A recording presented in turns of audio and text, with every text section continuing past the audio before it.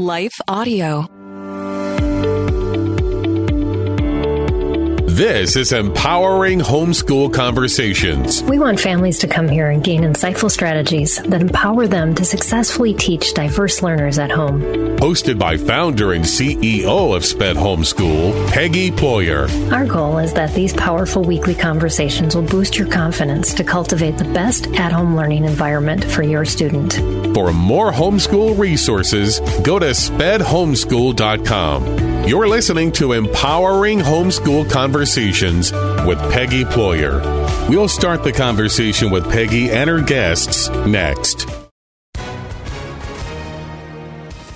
Hi, everyone. If you've been injured in an accident that was not your fault, listen up. We have legal professionals standing by to answer your questions for free. Call now and find out if you have a case and how much it's potentially worth. Call 800-497-4410. I'm here with spokesman John Wolf. So, John, tell everyone listening who should call right now. Well, Maria, first off, thank you for having me here. It's always nice to answer the listeners' questions. Now, as far as who should call in, anyone who's been injured in an accident and think you deserve compensation, give us a call right now. 800-497-4410. You'll find out if you have a case and how much it's potentially worth. Thanks, John. You heard it, folks. Take advantage of this opportunity and call now. 800-497-4410.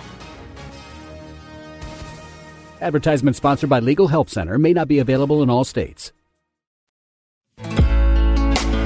This is Empowering Homeschool Conversations, provided by SPED Homeschool, a nonprofit that empowers families to home educate diverse learners. To learn more, visit spedhomeschool.com. Here's Peggy Ployer. Today, we are going to talk about reading resilience, empowering parents with 4 strategies to support struggling readers. And my guest today is Dr. Emily Levy. Dr. Emily is... Oops, I just lost my page here. Is the founder and director of EBL Coaching, a specialized tutoring program that offers individualized one-on-one home, virtual, and on-site instruction using research-based multisensory techniques. She's also the author of Strategies for Success, a 22-part student workbook series that teaches students strategies for test-taking, note-taking, reading comprehension, writing, summarizing, and executive functioning, along with Flags and Stars, Orton Gillingham student workbook series, which helps students develop their fundamental decoding and spelling skills. Additionally, she's the author of Flags and Stars Multisensory Math, a multisensory math program that helps students develop a stronger understanding of core math concepts, including addition, subtraction, multiplication, division, and fractions. Wow, that was a mouthful, Emily. You are a busy lady. I'm glad that you are here and having this conversation with us. It's one that I am super excited about. So thanks for joining us today. Well, thank you so much for having me. I'm really excited to be here today. Absolutely, yes, and we have a lot of guests with us today. People popping on live. We are live right now on. Looks like Facebook might be having some issues. We'll might have to rebroadcast there. But we are definitely on YouTube, Twitch, and Instagram, and it looks like on a couple other places too. So if you're joining us, have some questions about reading, or just maybe want to share that you're struggling with an emerging reader or a struggling reader, put some comments into the feed wherever you're watching. We would love to know where you're at, just how this conversation can help you, and maybe some things we can address along the way. We've got a few notes, but that's why we go live. So we want you to be part of this conversation as well. So, Dr. Emily, I usually ask my guests when they first come on just to tell us a little bit about your background, why you are passionate about helping students in general, and maybe passionate specifically about this topic of reading too. I'd love to know that. Sure. Well, I've been the founder and director of EBL Coaching for really over 20 years now. That's and amazing. Our specialty really is working with students who have learning challenges, attentional challenges, various types of special education needs. And a very big part of what we do is reading remediation. So many of our kids struggle with reading, whether it's decoding basic words, reading fluency, reading comprehension, really all aspects of reading. And we found that when we use the right approach, the right research-based, multisensory structured approach, the results that we see are amazing. And so I've just developed this passion for really being able to help so many kids build their reading skills using the right approach that's really individualized to their needs. Yes, individualized. I think that's really important because I think a lot of parents, and I know just from my own background, it's like you're searching, you're hunting. I need a program that works for my child, and you buy one, it doesn't work, so you buy another one, and a lot of those still need to be customized to that student. And I think it's a hard thing to hear because we just want that quick fix to say, yes, I found the magic bullet, and now my child's going to be a tremendous reader. But it is a process and of growing and learning with your student, and what a delight that people have you as a resource to help them along that way. And you've even written some books. And so I'm just excited for all that you have to share with us today, just about just helping students to learn to read. And I'm assuming learning to love to read as well, not just like getting through that task and then, saying, okay, we did it, setting it aside. Absolutely. There's not just one element. And by the way, to your point that you mentioned before, it's not just even selecting the right program that's best for your child, but it's individualizing every step of the way. Yeah. So more time on a certain lesson, less time on another, really kind of gauging how they're responding and spending the right amount of time on each aspect of the program accordingly. Yes. Yeah. There's a lot of give and take in teaching. And I think that is, especially as you're teaching multiple children in a home, I know that perspective of, homeschooling, and it's like, oh, I don't even know, how this one's doing. But it really is worth our effort to really, like you said, gauge and kind of get that feedback every day. And it's not going to be the same every day. Lessons, just one lesson a child can just breeze through it. And the next day you go, what happened? Absolutely. That happens all the time. Yes. Yeah. So parents, you're not alone if you're feeling like, why is this going on? Definitely not alone. That's a normal thing. Yes, for sure. Yeah. So what would be the most fundamental thing that a parent should do to kind of help a child embrace the concept even of reading? Sure. Well, I think there's different aspects to that question. So I think first off, if a child is struggling to learn how to read from the get-go, then it's important to be proactive and say, you know what, I'm noticing that my child is really not able to decode words, and she's in first grade, she or he. So it's really kind of identifying from the get-go that there's a challenge and then taking action. So I think there's that piece of it. There might be other kids that are fine with decoding, but they really struggle to comprehend. They're able to focus on the mechanics of reading, but can't quite grasp what they're reading. So I think that's the first key component in helping a child who's struggling with reading, is identifying where the holes are, and then from there figuring out the plan of action to address those key areas. Right. Yes. There's so much involved with the reading process itself, and it's so complex. I know in years past, I've done some broadcasts with people that kind of broke it down into all those little parts, and it kind of just makes your mind hurt when you think about everything that is involved in the reading process. And yet we somehow think if we can just put some words and some simple concepts in front of our kids, that it's just going to absorb, and it just doesn't. It's very, very rare that happens. Some extremely gifted kids are able to kind of pick up on reading, but really most kids need that direct instruction to learn how to read. Yes. Yeah. Yeah. I had that with my third child. She just picked it up and started reading at 3. Oh, It was such a gift after having to teach my older 2. That gave you a little bit of a break, I'm sure. Right. Absolutely. Yes. So what about just spending time reading to our kids versus having them read? What is the benefit to that? And how does that help them eventually to become a better reader over time? Sure.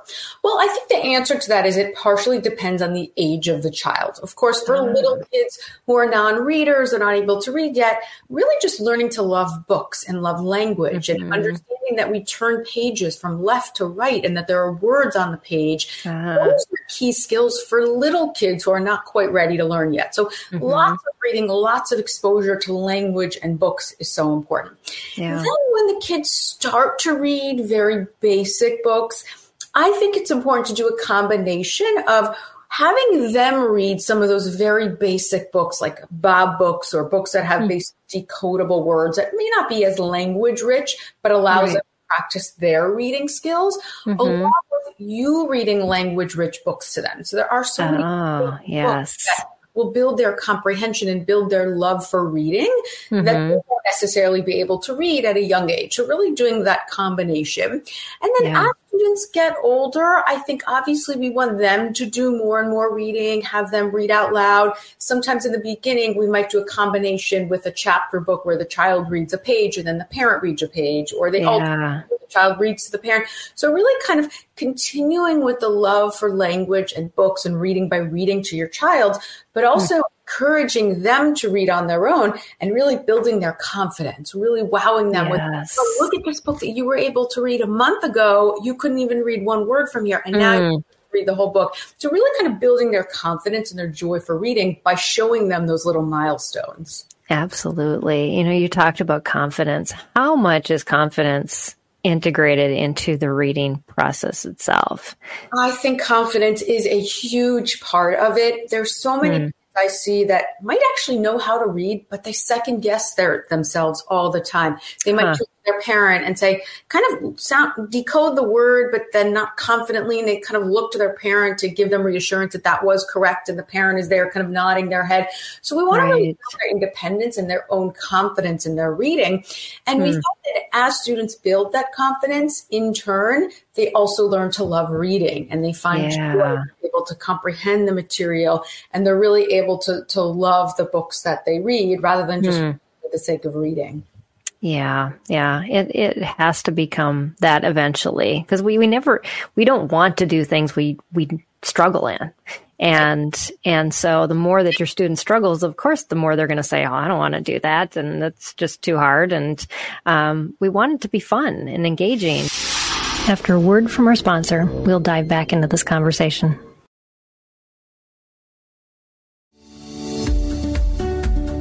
This is Empowering Homeschool Conversations, provided by SPED Homeschool. Go to spedhomeschool.com to get resources and support for teaching your unique learner at home.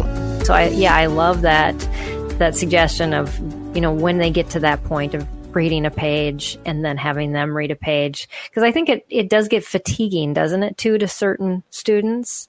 And Yeah, especially those who struggle to decode words. They have to put so much energy into reading each word that it's exhausting. And sometimes they also miss out on the comprehension. So in addition to them reading a page, I always like to also ask them questions about what they read to make sure that they understood the material and they weren't just reading again for the sake of reading. Right. Yeah, that's a super important stopping point. Because, yes, we can just go, okay, we're done with the book. We finished it. And then, yes, they may have read the text, but did they understand any of the text that they read? And to going back over that. Do you have any pointers for helping a student with comprehension issues? Sure, absolutely. Well, there's several things that we can do. One is, if they're reading a chapter book, it's really important to stop every page or every 2 to 3 pages and really self-reflect, either just in their mind, what did I read about? What were the characters that were introduced?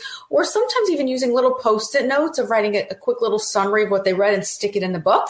And then at the end of each chapter, again, they should self-reflect. They should summarize what they read. Sometimes we even do character charts and a setting chart and really make sure that they processed and understood what they were reading. And then in discussions, we can also talk about higher levels of reading comprehension, making predictions, making inferences. Why do we think that happened? What do we think might happen next? Really engaging with the text. When students are reading individual passages, like a social studies passage or nonfiction passage. Sometimes we'll teach them an active reading strategy, like rather than just reading and then answering comprehension questions, we might teach them to identify 3 key elements. The first is the topic, which is really what the passage is about, and we learn to highlight the topic in blue. Then the main idea is what the author is saying about the topic, and we'll highlight that in green. And then we'll go through the passage and highlight the important salient details in yellow. And sometimes we'll even talk about, is this an important detail or is it not an important detail, that issue of saliency. So it's, again, teaching them to not be passive readers, but really to be active readers and to be actively engaged in the text, which really helps to build their reading comprehension skills. Absolutely. Yes, because they're really interacting with those words even. I found that helped my kids become better writers in the long run, because then they were able to say, oh, I can take these words out of the text and put them in my own words. And then it makes more sense to me what was really going on there. But they didn't feel like they had to like recreate the wheel and like write something about what you just read. It's like, oh no, I've got all these words already and I can just take them out and then use them as a starting block. And wow, opened huge doors for my non-creative, especially my non-creative engineering child. Absolutely. And writing is very much connected to reading comprehension. And some kids, like you alluded to, they don't even know how to start with writing. So sometimes having text to work with will give them a nice starting point for how to begin the writing process. Yeah. Those are some great tips. I love the Post-it note thing on the pages, because you feel like you do get this, our kids can become so overloaded with information, or, maybe they're just getting lost up in the story too, which is great, but then they tend to forget some details as well because they're just going through it so fast. So good skills on either side. For maybe it's even a good reader who just tends to kind of breeze through everything and miss those details. And also kids who have attention challenges and might just be distracted as they're reading. It forces them to stop, to reflect, and to make sure they didn't miss any of the key components of the story. Right. Yes. So what about other multisensory types of things to do to help kids with reading in general, or I guess anything else that you can think of that would make that process a little more enjoyable or a little less stressful? Sure. Well, I think a multisensory approach is key, especially for struggling learners, but really all kids benefit from it. And they actually really enjoy learning with a multisensory approach because they're not just sitting and listening to a teacher or working out of a workbook, but their senses are actively engaged. So for example, for younger kids who are learning letter formations, the names of the letters and their corresponding sounds, we might take out a tray of sand or a tray of colored sand or flour or salt or anything that's tactile and teach them letter formations by tracing those letters in the sand. So again, rather than just working out of a workbook, we might say that when we write the letter C, we go around and we'll actually trace that with our fingers in the sand, which they can do at a beach or at a park also. And then we do skywriting, and we might say, now let's stand up and use our big gross motor muscles, and in the sky, we trace the letter C. And then to bring it to another level, we might have a key picture that goes along with the sound for the letter C. So we might have a flashcard with C on the front and a picture of a cat on the back. And we say, this is the letter C. It makes a sound k like cat. So again, we're really engaging senses, also engaging the kids because they enjoy the process, but really helping to solidify those skills into their long-term memories. Absolutely. Yes. And enjoying a process, enjoying the task just makes learning skyrocket.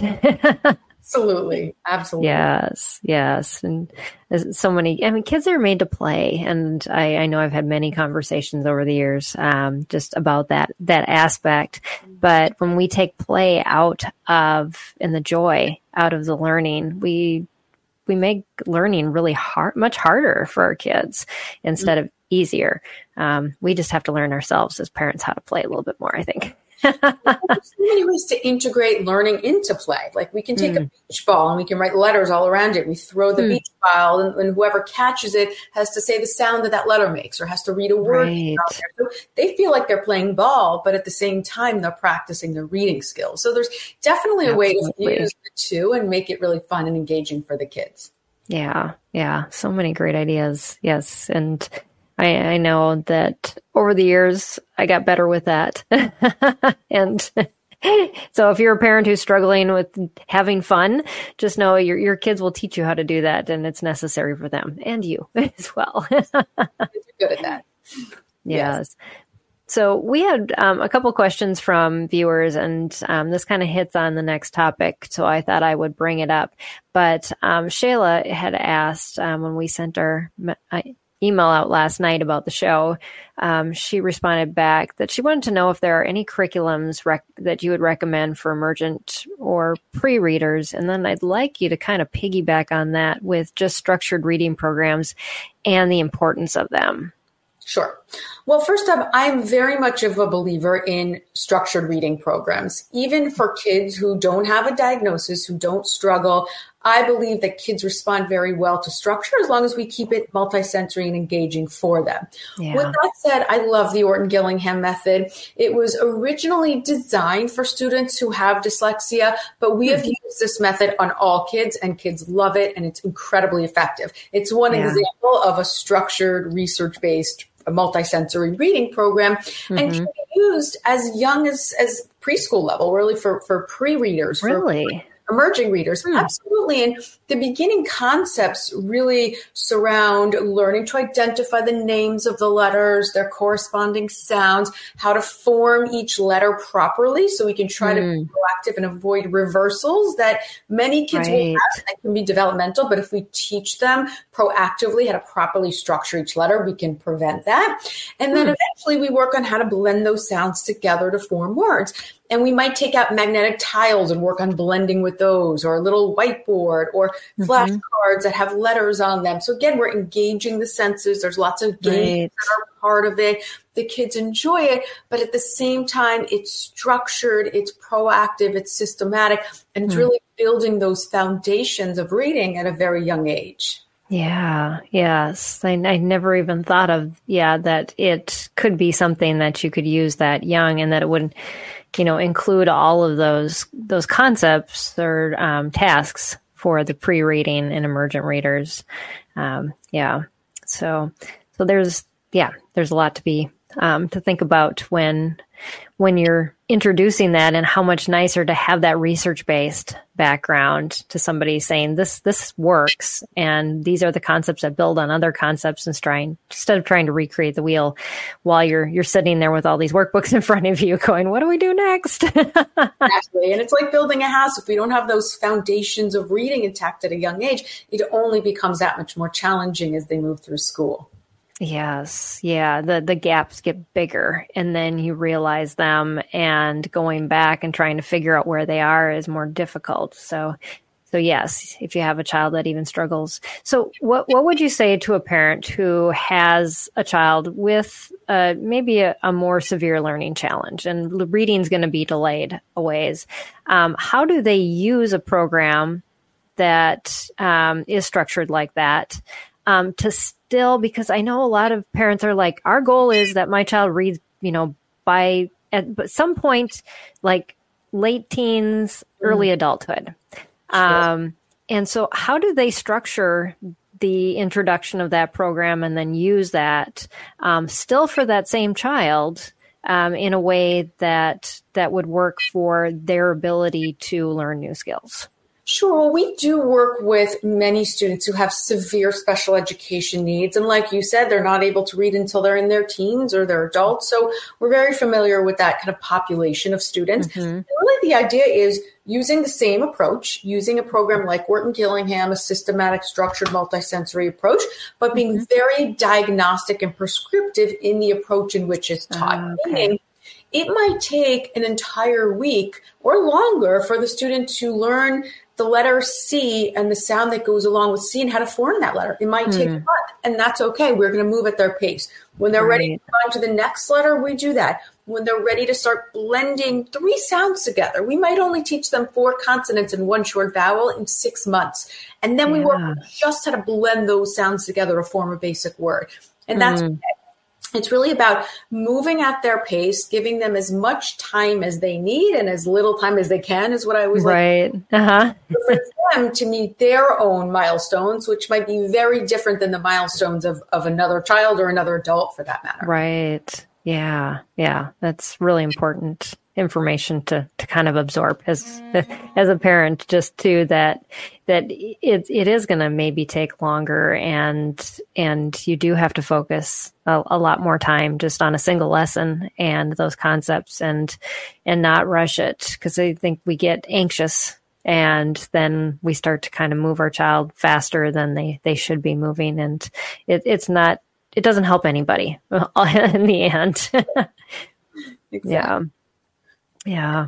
Part of it's having patience and understanding that it just may take a lot longer for a particular child than another to grasp a concept.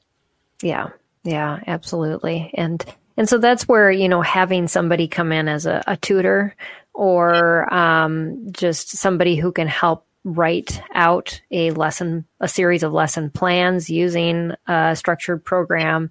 So I know you do this a lot. You pair up people with tutors and things. So what would a parent be looking for if they had a child that struggles? They're looking for that kind of help. What kind of questions should they ask? And information that they need to share about their child in order to make that relationship really effective in helping, not only the child, but also themselves as a parent to be able to teach their child at home. Sure. Well, first off, I think if a parent chooses to bring on a tutor, it's really important that it's not just a generic tutor or someone who's helped with homework, but really someone who specializes in a particular approach to teaching reading and has that systematic approach. I have many parents that come to me and say, I had this tutor and, every week was a different lesson and nothing built upon itself and we didn't really see any progress. So really having that systematic approach that starts with the foundations and really builds upwards from there definitely makes a difference. So I think really making sure it's someone who has the right approach, has the right methodology that they'll be using with your child. I also do think it's really important to share as much information with the tutor about your child. Is there a diagnosis? If they're comfortable sharing an IEP, any evaluations, talking to the tutor about how your child learns best. Are there certain approaches that work well? Do we need to build in little breaks? So really understanding both the needs of the child, but also approaches that have worked in the past. I think really arming the tutor with that information initially is really helpful. Yeah. And then the other piece is that depending on the frequency of the tutoring, if the parent is open to reinforcing what is covered in each session, we find that progress just skyrockets when they get that. That's amazing. Yes. I think just really encouraging the parent to really speak to the tutor or find out what they're working on, which materials that they're using, and what they can do in between sessions to reinforce the concepts. Even if it's just playing a learning game that reinforces what they covered during the last session, that's okay. Just having some kind of reinforcement so there's continuity and consistency with the instruction. Yes. The less confusing you can make it for the student, the better.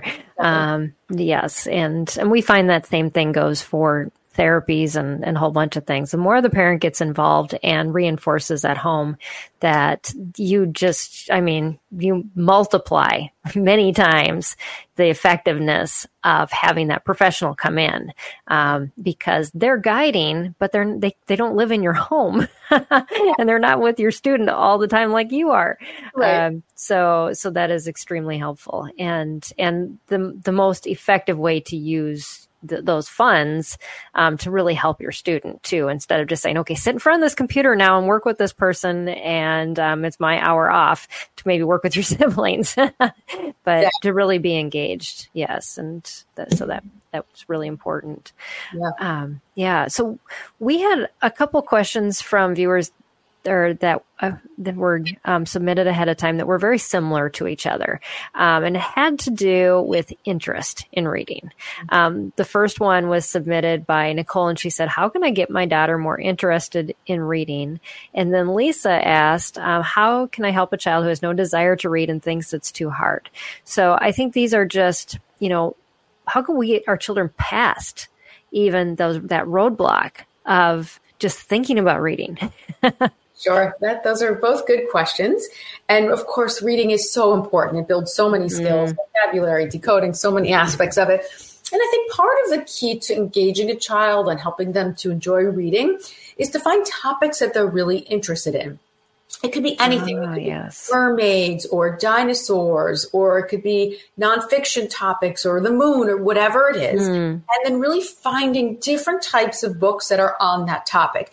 And some of them might be books that you read to your child, and other ones might be books that they read to themselves. But if they're interested in the topic, they're more likely to get engaged in the text than if it's some random topic that they find to be boring and that they can't relate to at all. So really trying to start with those topics is really key. And it might be that you're reading a newspaper and you find an article on a topic that they're interested in and you engage them with that, or on the internet or a novel. It could come from different places, but I think starting with topics that they're interested in is definitely key in helping to engage them.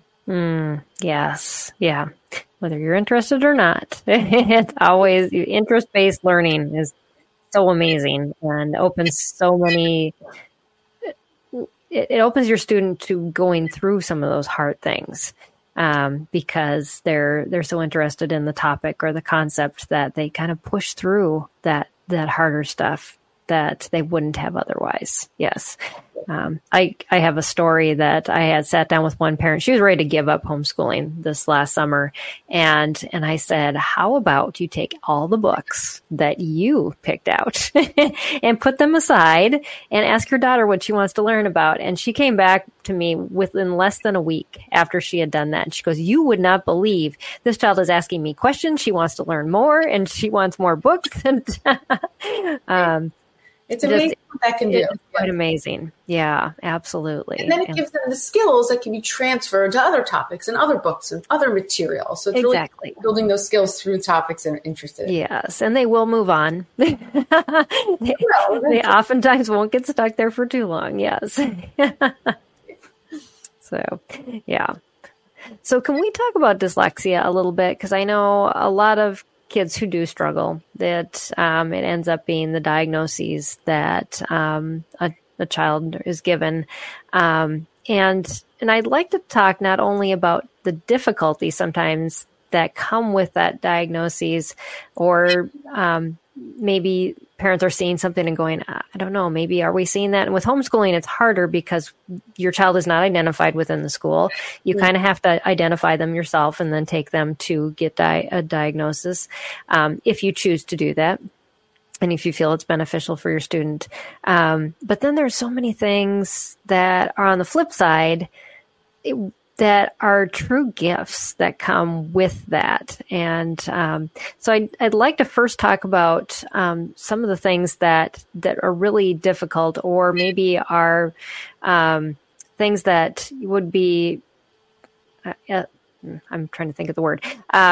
They would just be things that would kind of go, oh, is that maybe what we're looking at? As far as a parent seeing some things and going, yeah, maybe this is actually what we're dealing with. And it isn't just a power struggle between me and my child, which is what I thought it was for a long time with my middle child, until I realized, oh yeah, no, he just can't do this. And he's trying to, work around it because of that difficulty.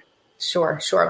Well, I would say classic challenges with dyslexia are difficulty with the mechanical aspect of reading and writing, meaning decoding words, reading fluency, spelling words, writing.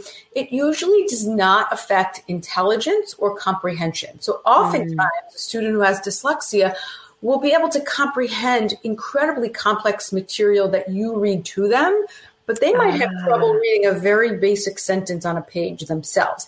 Now, sometimes their decoding challenge can affect their ability to comprehend what they're reading because they're focusing so much time and energy sounding out each word. But oftentimes they're very smart.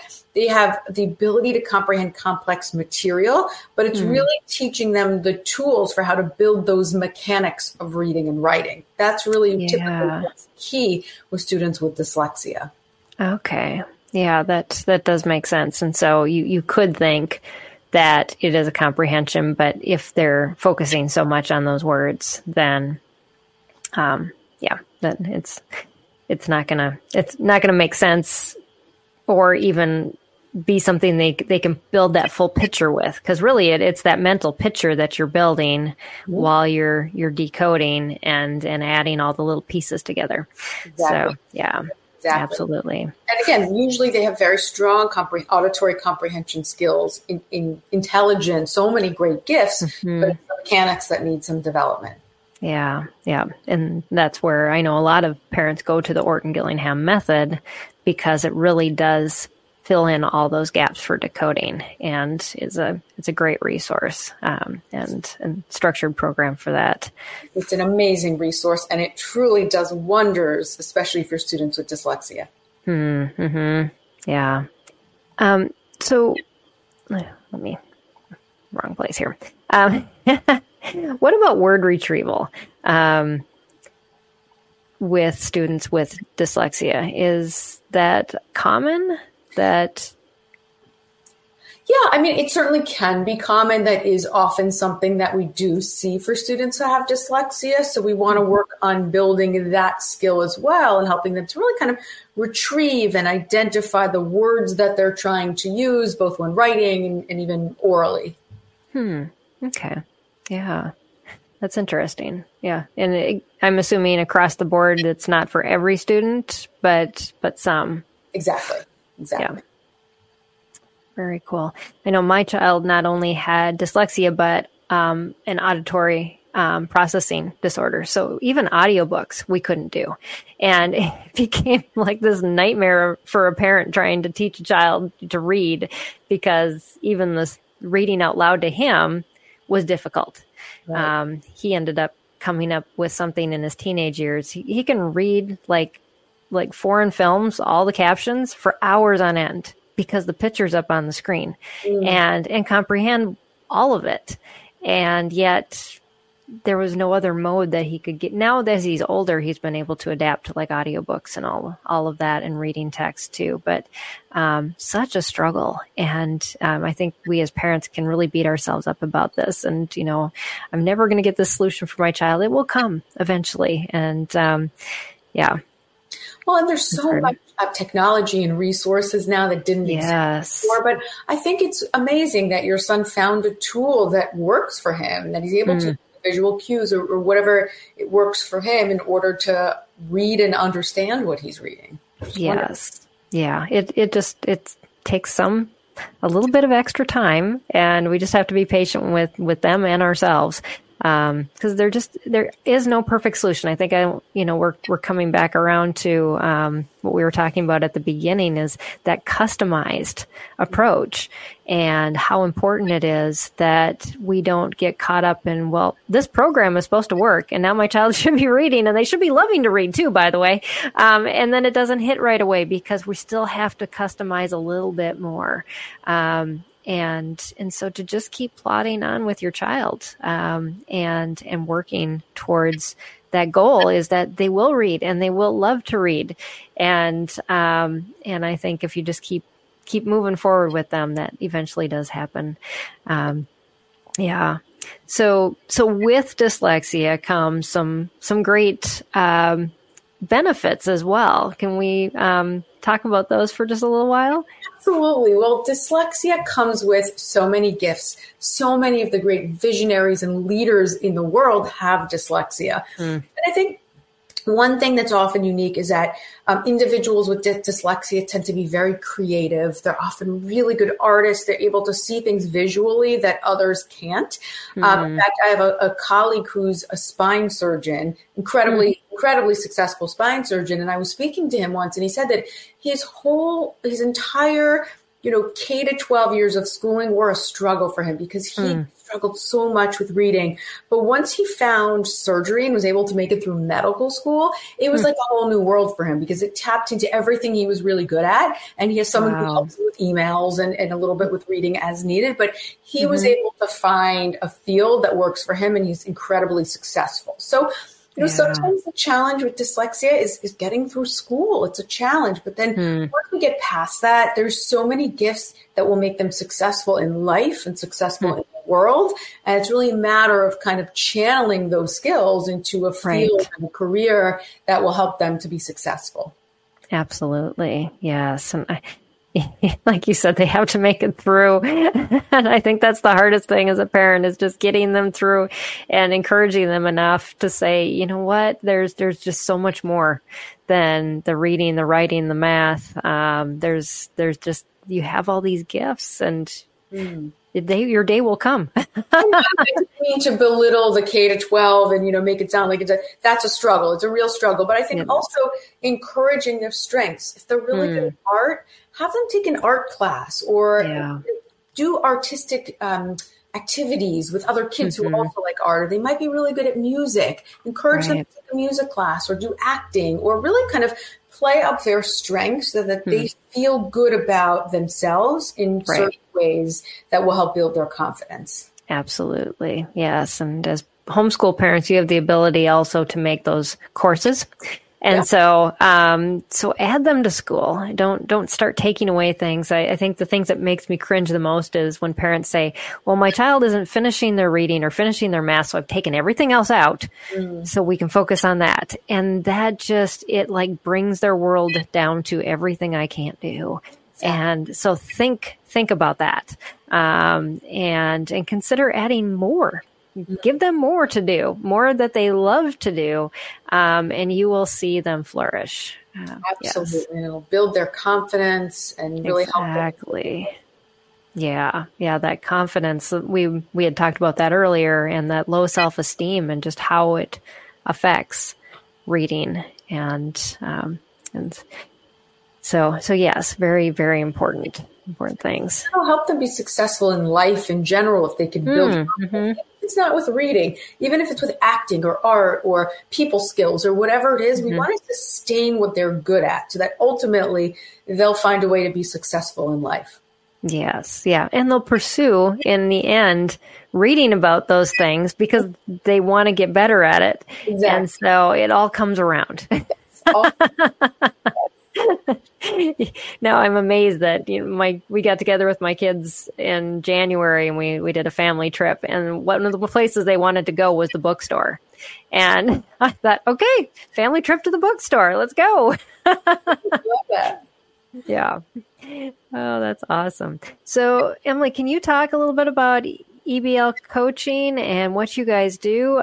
For those of you listening on the podcast, Emily's website is eblcoaching.com. And so I'd love for you to share about that. Absolutely. Well, at EBL Coaching, we specialize in providing one-on-one tutoring to special education students, starting as young as pre-K and going all the way through the adult level. We always start with an initial evaluation to really gauge what the student's strengths and weaknesses are and the areas that really need development. And then from there, I match that student with one of our tutors who specializes in what they need the most help with. And we do all skills. Of course, we do a lot of reading work with the Orton-Gillingham method, with the structured multisensory approach, but we also cover math and spelling and writing, executive functioning, study skills. So kind of really all core academic skills. And the key with our approach, as we discussed during the show, is really making the sessions diagnostic and prescriptive, always individualizing the instruction based on the needs of each student. We do, of course, do the tutoring in person locally in our New Jersey, New York areas, but now help so many students internationally through amazing. Our platform. And we've created such great technology and resources that we're able to use virtually. So the student and tutor can engage together as though they were in person. So it's really allowed us to help so many more students beyond just the New York, New Jersey area. Yeah. And there's so much need out there. And I'm just excited that you're filling that need and continuing to grow in that too. And just using your expertise and years of work and research too to be able to help more families, more kids, and just getting beyond those struggles, because they're so common. I think we when we start talking about it, people realize, oh, I'm not the only one. I'm not alone. There's a lot of kids out there that struggle, and there's help. Help, resources, so much more than there ever was in the past. So it's really there's so much value and tools out there that you can use with your child. Yeah, absolutely. So if you're interested in connecting with Dr. Emily and her team, go to eblcoaching.com and just see what they have. She has a lot of good resources on your website too. And then you have some workbooks as well. Can they find the books on your website or? Yes, the books are on our website. There's an Orton Gillingham workbook series. There's actually a full curriculum of books. Awesome. And then a multisensory math program that I've created for foundational math skills like addition, subtraction, multiplication, division, and so on. And then a whole writing and study skills program called Strategies for Study Success, which taps into writing, reading comprehension, note-taking, test-taking, all of those key skills as well. And those are all very important. Okay, awesome. Well, that's great. Well, thank you so much for this conversation. It's been delightful to talk about reading, and in a way that just is encouraging and supportive, and really, giving parents specific tools on how to view it and how to approach it. And I think that's most important, is that sometimes we can get this overall arching view of reading's good. And then we go, well, how do we go about it? And so you just, as in summary, read to your child, read with your child, read alongside your child, and then make it multisensory, and then use a structured program and get help if you need it. I mean, Dr. Emily has shared some great resources, and so that those are those top 4 strategies, and I just appreciate you for elaborating on those and why they're so important, how to make them work, and just that it's possible for any student. So it's exciting. Absolutely. Well, thank you so much for having me. I really enjoyed it, and it's been a pleasure being here. Absolutely. Well, we appreciate you and just the work you're doing. Keep it up. And I'm excited to hear about just your future endeavors and where your practice goes. And enjoy yourself in Texas too. Emily said she'll be in Texas presenting some research she's been doing. So That's exciting. Yeah. Well, next week we will be talking about nurturing the heart, empowering the soul, practical advice for homeschooling parents of special needs children with Terry McKee. She is the organizer of a special needs homeschooling expo that's going to be coming up at the end of June, and that SPED Homeschool is actually sponsoring. And Temple Grandin, Dr. Temple Grandin will be there as their main speaker. So we're super excited about partnering her with that. And so she's got some words of encouragement for you next week here on the show. So you want to come back for that and join us there. But thank you everyone for joining us live and for joining the conversation, either on the recorded video or podcast. And we'll see you next week. Same time, same place. And until then, God bless everybody. And have a great week. Bye, everyone. I want to take just a second to thank the team at Life Audio for their partnership with us on this podcast. If you go to lifeaudio.com, you'll find dozens of other faith-centered podcasts in their network. They've got shows about prayer, Bible study, parenting, and more. This has been Empowering Homeschool Conversations with Peggy Ployer. Hello, Quinice Petway here, co-host of the Your Daily Bible Verse podcast. Are you someone who loves to take a deep dive into God's Word one verse at a time to explore His will for your life, and desire to draw closer to Him? If that sounds like you, I'd love to invite you to head over to lifeaudio.com and search Your Daily Bible Verse to tune in and subscribe for daily inspiration, life application, and spiritual transformation through the in-depth exploration of God's Word.